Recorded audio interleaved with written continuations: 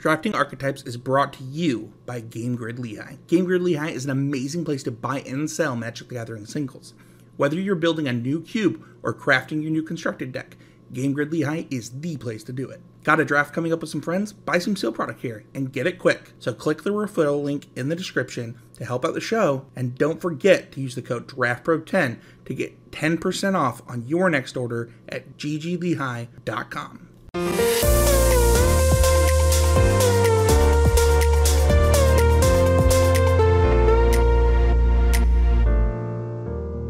Hi everyone, this is Sam Black with Drafting Archetypes, and today I'm excited to get into our first look at a new set. Brothers War will be having its pre-releases this weekend. I'll be playing in Salt Lake City in the Magic Summit for my pre-release, which will be a large, hopefully very fun tournament, but trying to prepare everyone for whatever their first experience with Brothers War is, whether that's a pre-release or whether that won't be until it hits until it hits Arena and Magic Online next week. I have already played a little bit with this set, despite the fact that it's not available in print yet. I knew someone who put a proxy cube together just by printing off proxies of all the cards in the set, and we drafted and built some sealed pools with that. So I've played a handful of games, done a couple drafts, built a couple of sealeds. So I've had some experience with the cards, but not all that much. So just to give you an idea of how much grounding there is for what I'm talking about. Going over the normal groundwork, the themes for the set: blue-white soldiers. White-black is like cheap creatures, like specifically creatures that cost 3 or less. Some like unearth and recursion and graveyard synergies. White-red has some soldier stuff, some go-wide stuff, some unearth stuff. I think Wizards says that it's about unearth, but I found it was kind of more of a kind of just like classic red-white aggro with some tokeny stuff. Green-white, Wizard says, is Artifact Fall. I think of it more as scaling creatures. Some of the artifact, like the uncommon Artifact Fall Green-white Signpost card, puts a +1/+1 counter on a creature when an artifact enters. And there are some other ways to buff up your creatures and protect your creatures. I'm going to talk a little bit more about that in a little bit, but I think of this kind of as like a Build-A-Bear, like Protect the Queen, go tall type archetype personally at the moment. Blue-black is draw an extra card per turn. There are stuff that trigger when you draw your second card. There's also a decent amount of like looting effects that do that, and then some graveyard value there. So there's kind of like graveyard value scattered all over the place. There's just a lot of that in this set, so it ends up being a sub-theme for a bunch of decks. Blue-red is basically prowess. Blue-green is ramp. Red-black is sacrifice. Black-green is kind of your basic graveyard nonsense. And red-green, I think Wizards calls Power Stone mid-range. I think of it as just kind of like stuff, which is basically how I feel about red-green in almost every format. I don't feel like they've generally been great at defining an identity for red-green, but whatever. So those are like the, classic color pair stated archetypes. But I don't know how much those are really going to matter. I think that this is a set where a lot of decks will be monocolor or heavily one color, and splashing is very easy. So I don't know that you'll strictly be following the, I'm like 9/8 mana base 2-color decks. I think that there's going to be a lot of, I'm just like all the different synergies that exist in blue, and almost all of my cards are blue, and then I'm splashing a couple of strong cards that work in my deck. Or the same thing for other colors, or just like I have a good amount of like fixing and I'm just kind of doing whatever. I think this is going to be a set where there are, monocolor decks, 2-color decks, multicolor decks, and the archetypes are going to blend a lot. There's also just like a lot of, overlaps where like a lot of these archetypes, the statement about what they are doesn't say, hey, this uses the graveyard, hey, this uses Artifact Fall, but they do. and like any of the color pairs can care differing amounts about how many artifacts they're playing, different amounts about how well they use Power Stones in general and how much they care about making them. So I think that you're going to be kind of finding a lot of emergent synergies outside of the stated goals for your color pair, which is a great sign for me, of course. I think that makes the format interesting and replayable and stuff like that. But I do think that this is a format that's like deep in that way, where you're not always slotting neatly into a prescribed 2-color archetype. So, like, when I was drafting, I found that I would want to focus on one primary color, stick to taking cards in that color or artifacts until I saw a really, really strong card, take that really strong card, but then don't take that as a sign that, okay, now I'm like a strong card of another color. And then don't take that as a sign that, like, okay, now I'm these 2 colors. Maybe I'm just splashing that strong card. And I keep focusing on the color that I was originally taking. Now, the number of colored pips in the cards that you're playing matters a lot in this kind of format. So if I find, if I'm just like going along drafting blue, and then I get like the blue-red uncommon, the better Young Pyromancer, that's a little harder to cast, then I would take that, but that wouldn't solidify me in blue-red because I can splash that pretty easily in a blue deck. And so, on the other hand, if I get the red 1 sorcery rare that destroys all cheap artifacts or does 3 damage to all creatures, that's a really strong card. If I want to play that, I'm going to need like an actual high number of red sources. And so that would put me more solidly into red than something that I could splash.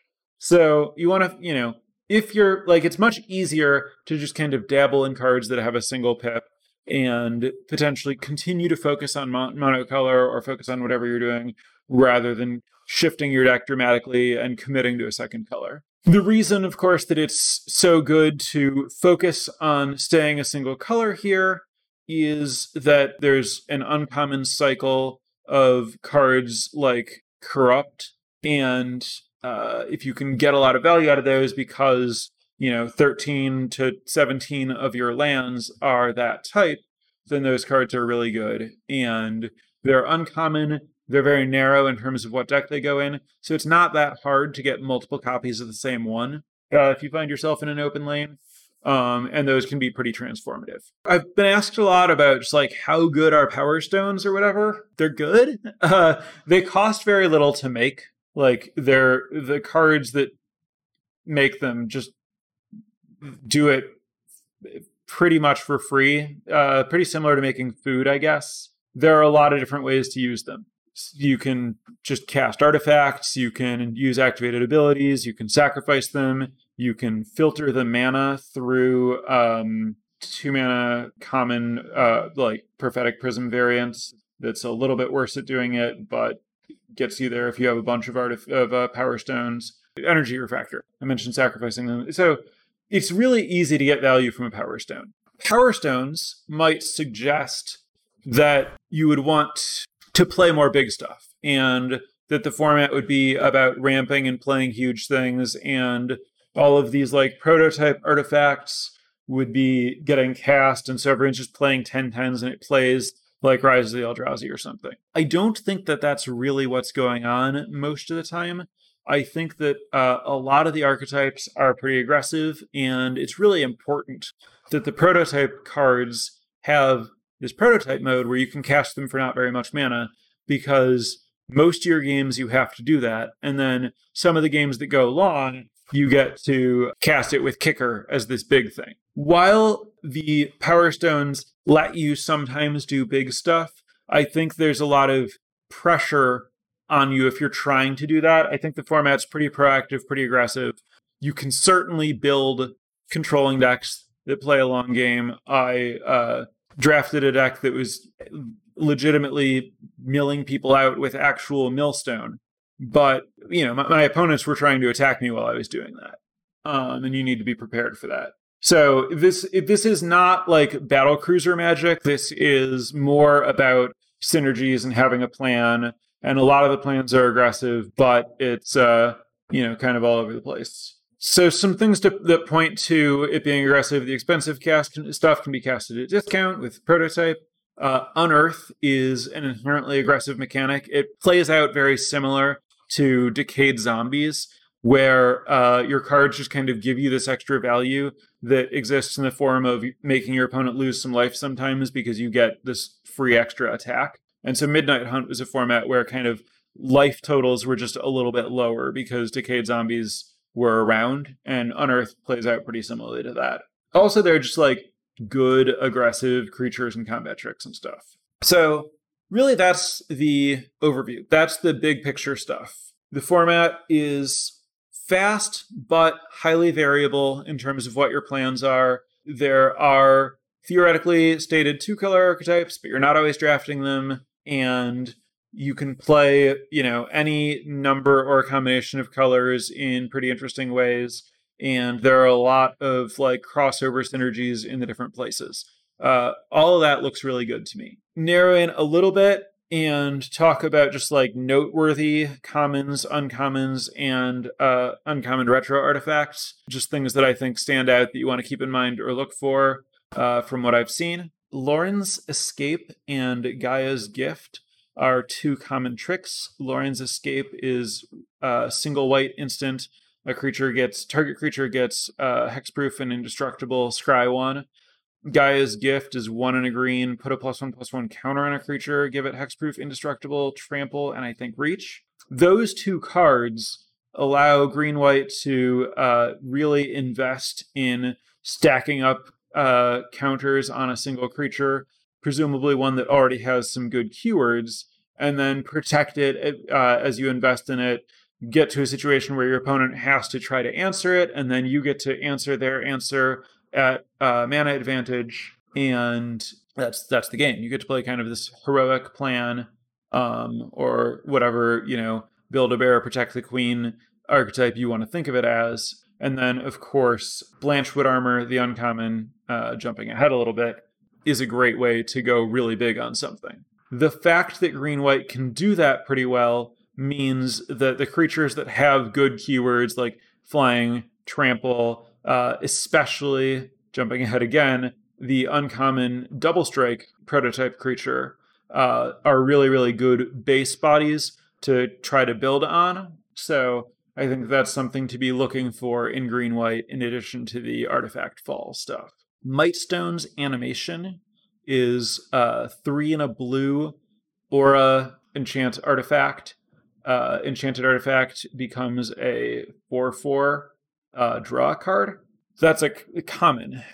So if you have a Power Stone or an Ichor Wellspring or Energy Refractor or any kind of random, artifact that's just sitting there, then you basically get a 4/4 haste cantrip for 4 mana, which is not a normal common. I think that Mightstone's animation is a really big deal. Like, if you're blue, you want to be able to take advantage of that. And so you want to prioritize ways to make sure that you're going to have an artifact in play so that you can put that in your deck. Because, you can think of it as, I can only play this if I have some kind of artifact in play. So all of your artifacts that are hanging out in play that you can enchant this with are like your sources of mana for casting this 4/4 cantrip.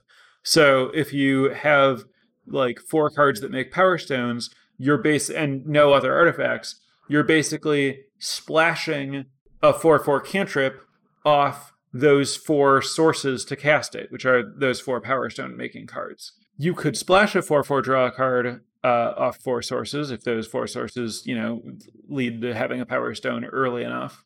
But it's, stronger the more reliable it is, of course. I think blue really wants to prioritize, and just keep in mind, whether you have Mightstone's animation or not, early in a draft, that this is a common that you might see later, and it's a really good card to take advantage of. One of the best and easiest ways to do that is with Stern Lesson, which is 2 and a blue instant, draw 2 cards, discard a card, make a Power Stone. So there's a nice natural curve there where, on turn 3, you improve your hand and you make a Power Stone, and then on turn 4, you animate it and draw a card. That's a little common synergy to look for. And then the Stern lesson is discarding a card. And so you can try to discard a card that has Unearth, for example. So you can get a little bit more value out of the discard.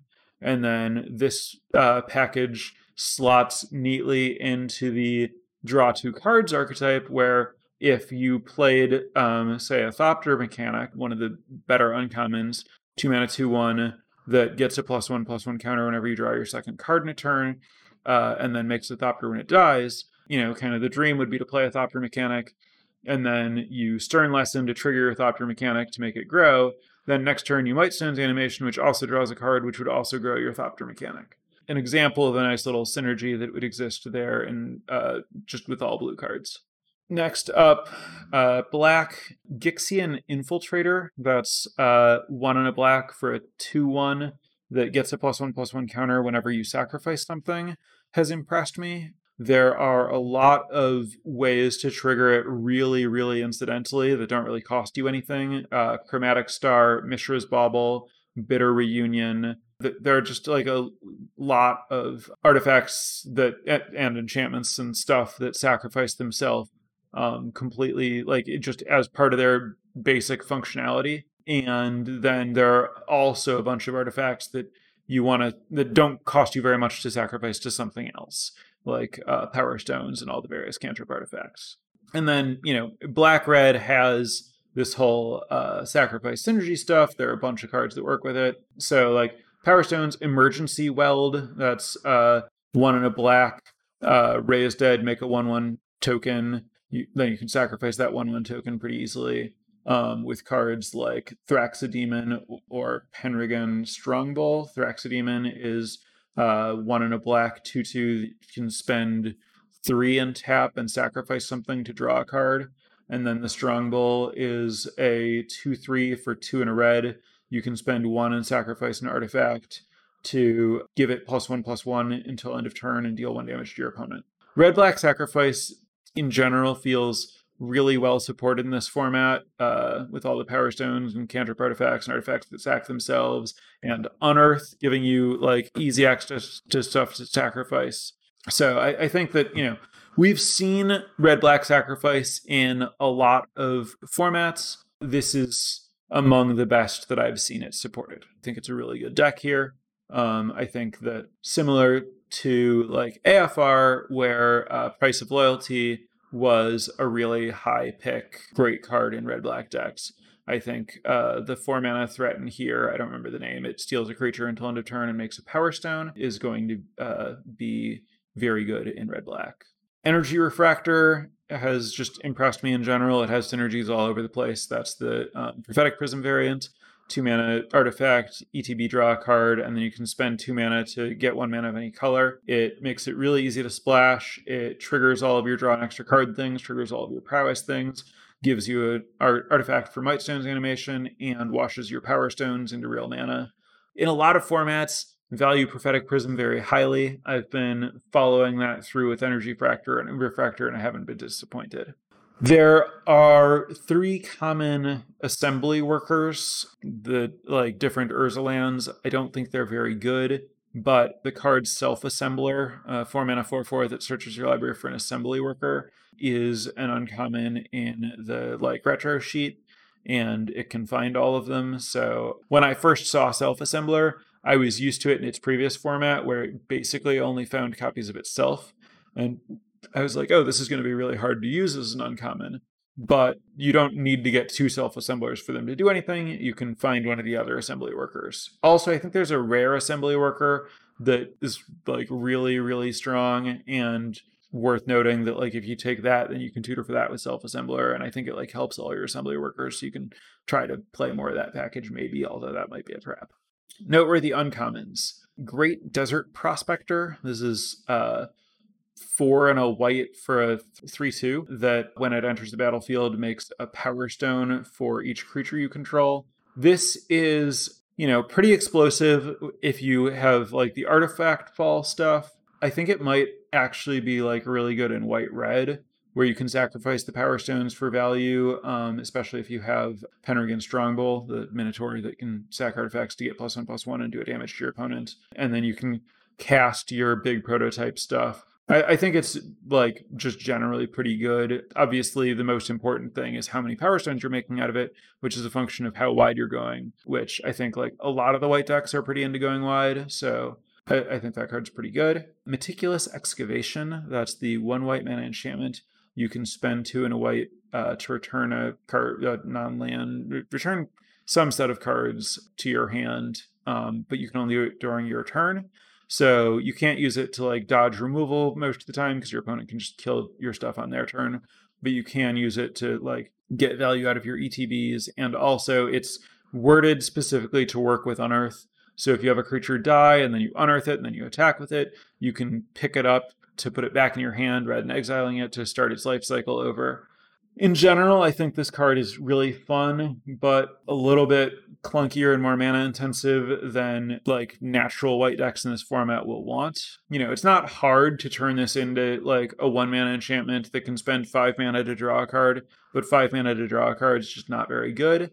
The exception here, of course, is if you have a lot of Power Stones, then it's a good way to like turn those Power Stones into giving you value every turn.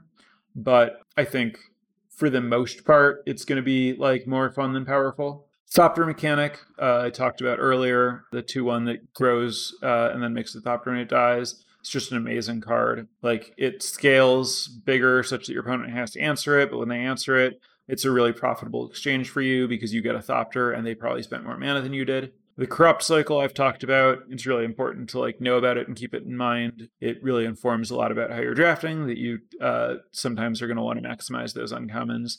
And it's also worth noting that Corrupt in particular, more than the other ones, is great with Elsewhere Flask. Those cards were originally together in Shadowmoor or Eventide, or maybe both together. I don't exactly remember. But the combo of like Elsewhere Flask, turn all your lands into swamps, Corrupt for a lot is nice to set up.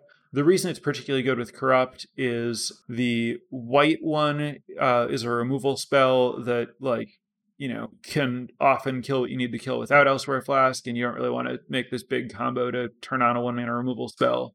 And then Blanchwood Armor and the red 0/4 that gets power equal to your mountains, like those are things that stay in play, and turning them on for a single turn's not that big. And then the blue one is also really good. That draws a card for each island you control, and then you discard 2. But I think that that's like, you know, combo to draw a bunch of cards is less impressive to me than combo to drain for a whole bunch, because drain for a whole bunch is more likely to kill your opponent. Whereas like drawing a bunch of cards is good, but drawing like a ton of cards rather than a good number of cards is not that likely to make the difference. Like it's usually like if you can live to draw a bunch of cards and then cash those cards, you're going to win the game, whether you drew, you know, 4 cards or 7 cards. Giant Cindermaw and Horn Stoneseeker. Giant Cindermaw is 2 and a red for a 4/3 trample. Players can't gain life. No drawbacks unless you're trying to gain life. Just a 3 mana 4/3 trample at uncommon. And then the Stoneseeker is 1 and a red for a 2/1 menace.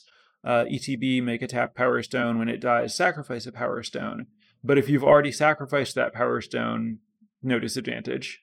Unless you have another Power Stone, but regardless. Both of those cards are just like really good rate aggressive creatures just on their face. And I think they just kind of they're good examples of like how aggressive the format can be. Blanchwood Armor, I've talked about a bit when I was talking about Corrupt, and in green-white in general. I think like, Blanchwood Armor with Gaia's Gift is a very relevant combo. So you like Blanchwood Armor will give your creature, you know, +7/7 or something in the like late game when you're trying to kill someone, you know, assuming you're mono green and you have 7 forests in play. At that point, your opponent's basically in mandatory chump block mode, assuming you've managed to like stick Blanchwood Armor on a creature. They haven't dealt with it. And so having a trick that can give trample will just kill them. If you're like, well, they haven't dealt with my Blanchwood creature yet, they're obviously not going to. And alternatively, you can just on turn 5, play Blanchwood Armor with the Gaia's Gift in hand. If your opponent tries to kill your creature so that you don't get to like hit him with the Blanchwood Armor, you cast Gaia's Gift, you save your creature and it has trample, they take a bunch of damage that turn, and now they need to find another answer to your creature that now has a lot of toughness. I think, Blanchwood Armor is a reason to be mono green, and then if you have it, I think Gaia's Gift is generally a good card that combos with Blanchwood Armor to just put your opponent in a lot of different tight spots. So I think it's something to think about prioritizing if you find yourself in that heavy green space. Combat Thresher is the name of the double strike uncommon with prototype, and it also draws a card when it enters. So it's I don't remember its stats on the expensive version, but for 2 and a white, you get a 1/1 double strike that draws a card when it enters. So you're already basically in better than 2/1 ETB draw a card for 3, which we all know is a pretty solid baseline. But then the fact that it's actually double strike, so any pumping you do is doubled.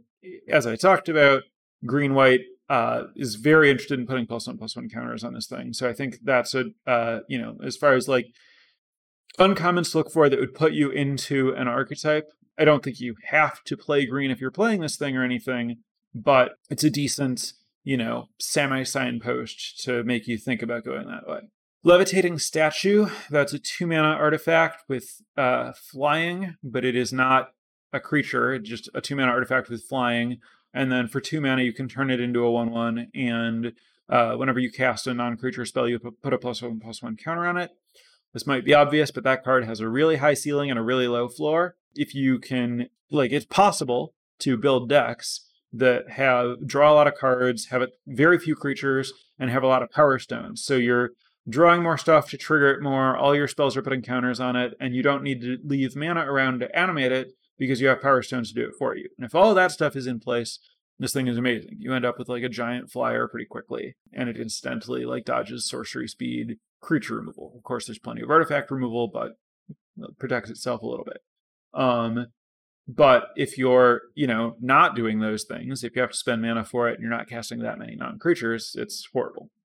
An example of the kinds of cards you can be drafting around that, it sort of slots into blue-red spells or whatever, but it's, a little bit more specialized, I guess. Noteworthy retro artifacts at Uncommon. The most significant part of the retro artifacts at Uncommon to me is there are 18 of them total, and 6 of them, Chromatic Star, Elsewhere Flask, Ichor Wellspring, Mishra's Bauble, and Soul Guide Lantern, all either sacrifice to draw a card or draw a card on ETB. So these things are pretty accessible, widely present. There are a lot of them, just kind of glue for a lot of archetypes. Prowess, Sacrifice, the draw 2 card stuff, Artifact Fall. So when you're just looking at the set, if you don't think about the retros, all of that stuff looks a lot less supported than it is. So these are things that, aren't really make or break for any deck, but you really want to keep them in mind and prioritize taking them when there's not something great for your deck, because almost no matter what you're doing, there are just synergies all over the place for these things. Burnished Heart is another one that I think is pretty significant. That's the 3-mana 2/2. You can spend 3 mana and sacrifice it to search for 2 lands and put them to play tapped, 2 basics. That's another good way to splash or to power up the Corrupt Cycle. Millstone, I think, is kind of interesting. The format's mostly too fast for it to be great or anything, but it's a good mana sink for Power Stones, because I do think Millstone kills someone in a reasonable time frame if you don't have to find a way to commit 2 lands to activating it every turn. That's a nice one to look for. Basically, I think Millstone is not general purpose good, but if you have a lot of Power Stones and you're not really sure what to do with them and you're playing kind of a controlling deck, I do think trying to kill your opponent with Millstone is valid. That's everything I noted to talk about from my first experience. Happy to move on to fielding any questions here. As I always, want to pause, give chat time to enter any questions they've had. Again, if you said something earlier, if it's still on your mind, just type it now so that I know it's still present. Also, I want to thank my newest patron, Aqua. Thanks for the support. And if anyone else is interested in supporting the podcast, getting access to the notes or whatever else as we get into Brothers War, be sure to check out patreon.com/draftingarchetypes. All right, moving into questions. It seems like there are a lot of the retro artifacts are combo pieces. How many of the games, if any, turned into building around those versus building around inset cards? I'm not sure exactly which cards you're getting at. I haven't studied the rare retros super closely. I didn't see any games that like someone set up an actual infinite combo or something. I think that there are a bunch of weird little things like Foundry Inspector, I think is the name of the 3-mana 3/2 that makes all of your artifacts cost 1 less. And that was just like, oh, okay, this is a good creature if I'm heavy artifact. Like there's the choose a creature type Lord that's a creature type, the Lord for that creature type. I drafted it and I was like, oh, this will work with my constructs. And then, oh, maybe it'll actually work with my soldiers. And then I actually ended up just not playing enough creatures to play it. Altar of Dementia, that's not a combo piece. That just kills someone by itself in limited. It's like a really strong card because libraries aren't that big and your creatures have a decent amount of power and you just like do it whenever, one of them would die or whatever. Aetherflux Reservoir, that's never going to happen. You don't cast like 6 spells a turn in limited or whatever. It's not literally never going to happen, but I wouldn't really like try to make it happen. Cloud Key, I don't know what you would do with that. Staff of Domination, I don't think there's like a Metalwork or anything. I think it's a mana sink more than a combo card. Predictions on the killer common in this set. I talked about commons that I thought were highlights. I don't think there's anything like, more than that. I think they're just different, like, great ones for different archetypes. Did you cast the prototype cost every time or sometimes full cost? I didn't play with a ton of prototype cards. I think I saw prototype costs used more than full cost, but I think full costs not literally never.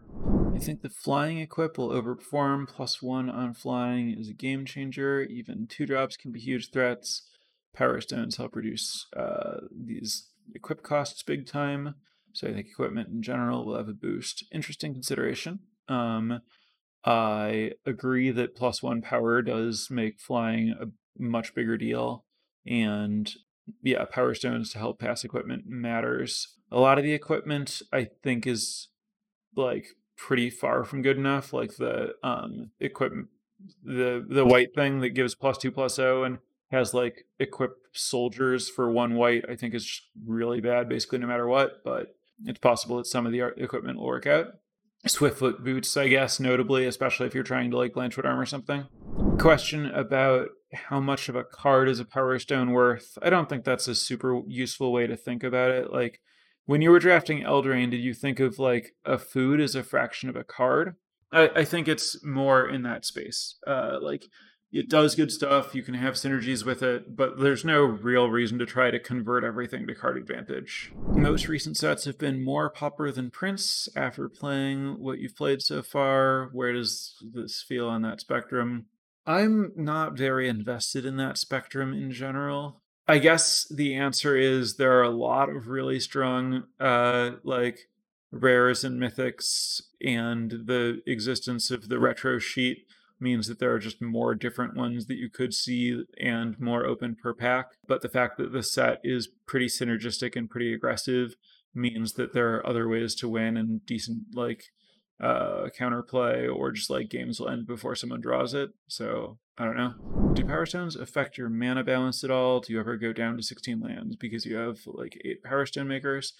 So I don't know that the Power Stones specifically were that big of a deal, but I did play fewer than 17 lands, I think, in all of my decks, due to less the Power Stones and more just the amount of card draw. There are so many cantrip artifacts, and I played blue a decent amount with like the draw 2 cards, discard a card, make a Power Stone, and I just felt like it was pretty easy to hit land drops because of all the little cantrip stuff.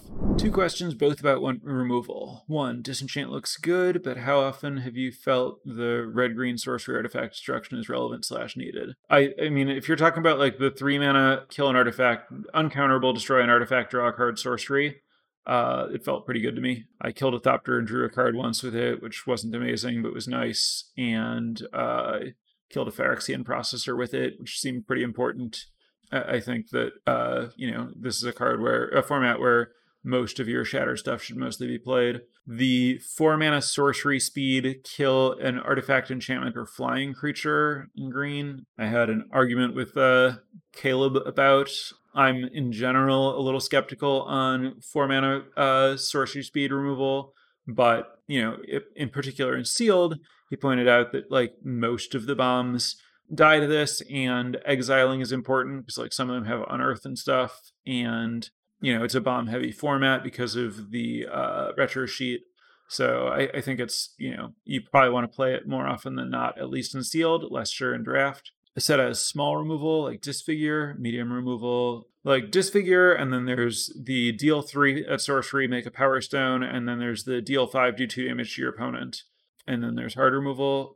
Have the games made any of them seem like they don't line up well? No, I think that all of them have their place. I think that there are, a lot of big creatures and small creatures. I think that, if you're playing a format that involves sideboarding, you might find certain ones line up worse against certain opponents. But I think that, you're going to have targets for all your stuff, and you're generally going to be happy to be able to answer things. How do you feel Sealed is going to play out? Can you splash a lot even without duels? So Evolving Wilds is a common, and you also have Chromatic Sphere at uncommon, and Energy Refractor, and a lot of card draw. And so I felt like, it wasn't that hard to splash a card if you wanted. I saw a lot of decks that were like base one color splashing 2 other colors or something. I don't know what else to say about how Sealed's going to play out. I think that, like with Draft, there are a lot of different ways to build it. Do you think you'll be playing any 5-color decks in this format? I think that Evolving Wilds pushes pretty strongly to 3 rather than 5. And Energy Refractor, I think, is a high enough priority that it'll be hard to get a lot of them. So I think it's like with Star and Elsewhere Flask and stuff, a lot easier to splash like a single random off-color card or something rather than like dedicated, I'm just playing everything. So I think 5 colors is going to be pretty rare.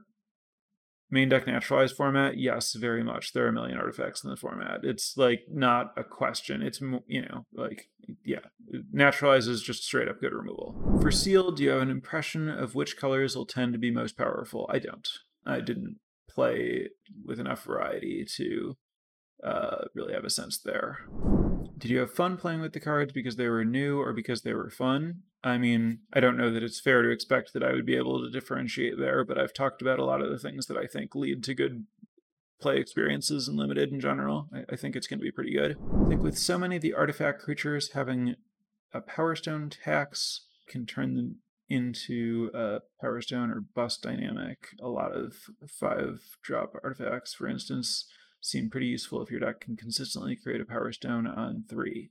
I don't have any real thoughts on that. I'm not sure exactly what you're talking about Power Stone tax. Initial thoughts on the Corrupt style cards playing monocolor.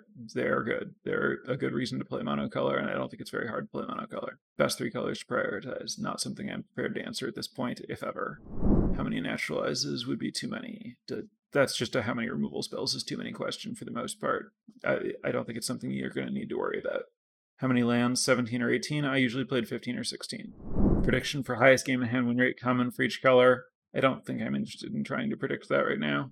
Follow-up question, 15 or 16 with hand smoother or no? I was playing in paper, so no hand smoother. A lot of the artifact creatures seem overpriced with the expectation that Power Stones will be available. I don't think that's exactly true. I think that I think most of them like have prototype.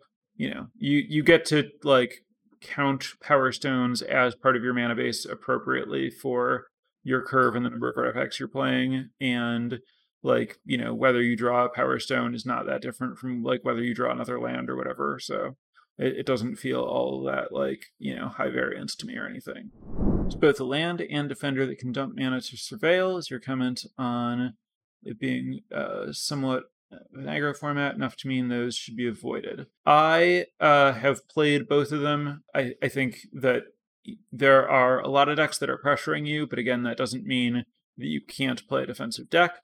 The common that lets you surveil in particular is a 3/3 defender if you're playing blue and have an island, and that is a good way to stop your opponent from killing you. And I felt pretty good about that card in my defensive deck. That was in the same deck that I was milling people out. The surveil land I've come a little bit down on. It depends on your, like colored source requirement and land type requirement. Sometimes you'll play it, but I think usually it shouldn't be a priority. First impressions on counter spells. They feel reasonable. The format's aggressive enough that it's, a little bit tricky, but there definitely are really valuable things to counter, and I think blue is pretty good at defending itself and playing a bit of a slower game. So I think there will be homes for them. Is the annul/stifle counter good? I played with it. It felt solid. How was the common 1/4 lifelink? I didn't see it in any of my games, but I think that it's a very good body to put counters on and enchant and stuff the way that I was talking about in the green-white decks. I think that if you have ways to pump it up, it's pretty great. And otherwise, you could play it if you really need a blocker, but it's not exciting. Did you see the 4/4 tap 2 guys for 2 and a white? Yes. I played with it. It was a little bit clunkier than I was imagining it would be. I think you need to be pretty dedicated to having specifically really cheap things to tap to play it for it to be exceptional. Do you see any 15+ artifact decks? Could those work with multiple colors of prototype cards along with some Artifact Matters cards? It seems possible. I don't think that I saw any. I ended up I had some blue decks that were playing a lot of artifacts, but I think too many blue spells to actually get to 15+. So there are a rough number of hits you have in mind for all the mill 3 commons. No, but the mill 3 commons I think are worth talking about a little bit. So there's a cycle of cards that when you play them, you mill 3, and then they can return a card type from your graveyard to your hand. The blue one, for example, is 1 and a blue for an 0/3. You mill 3, and then you can put, I think, an instant or sorcery from your graveyard to your hand. If you don't, it gets a +1/+1 counter. I think that card's pretty bad, because you're hoping to get an 0/3 and a card, and if you don't, you get a 1/4. Maybe the 1/4 is better than I'm thinking. I don't know. It's so weird. I'm not sure how much you should care about the 0/3 that you get. I don't know. I didn't play it, but I guess a 1/4 for 2 is pretty strong, and you can always choose to have that. I might have underestimated that one. The black one that's a 2/3 that mills 3 and can get a creature back felt pretty good. Black is a little bit more likely to have graveyard synergies in general that you can hit for free off of it. And 3/4 for 4 is okay, and 2/3 get a creature is very good. The white one that gives you a 1/1 flyer or a 2/2 flyer, if you get a 2/2 flyer, I think you're pretty sad. But if you get a 1/1 flyer and a creature, I think it gives you creatures, then it's pretty great because it's a nice flying body to put counters on. The red one's a 2/1 that gives you an artifact for 3 mana. I think that one's pretty solid. A 3/2 feels kind of bad if you miss, but it's not that hard to hit, and getting the 2/1 and an artifact feels pretty great. Plains or cheap creature, yeah.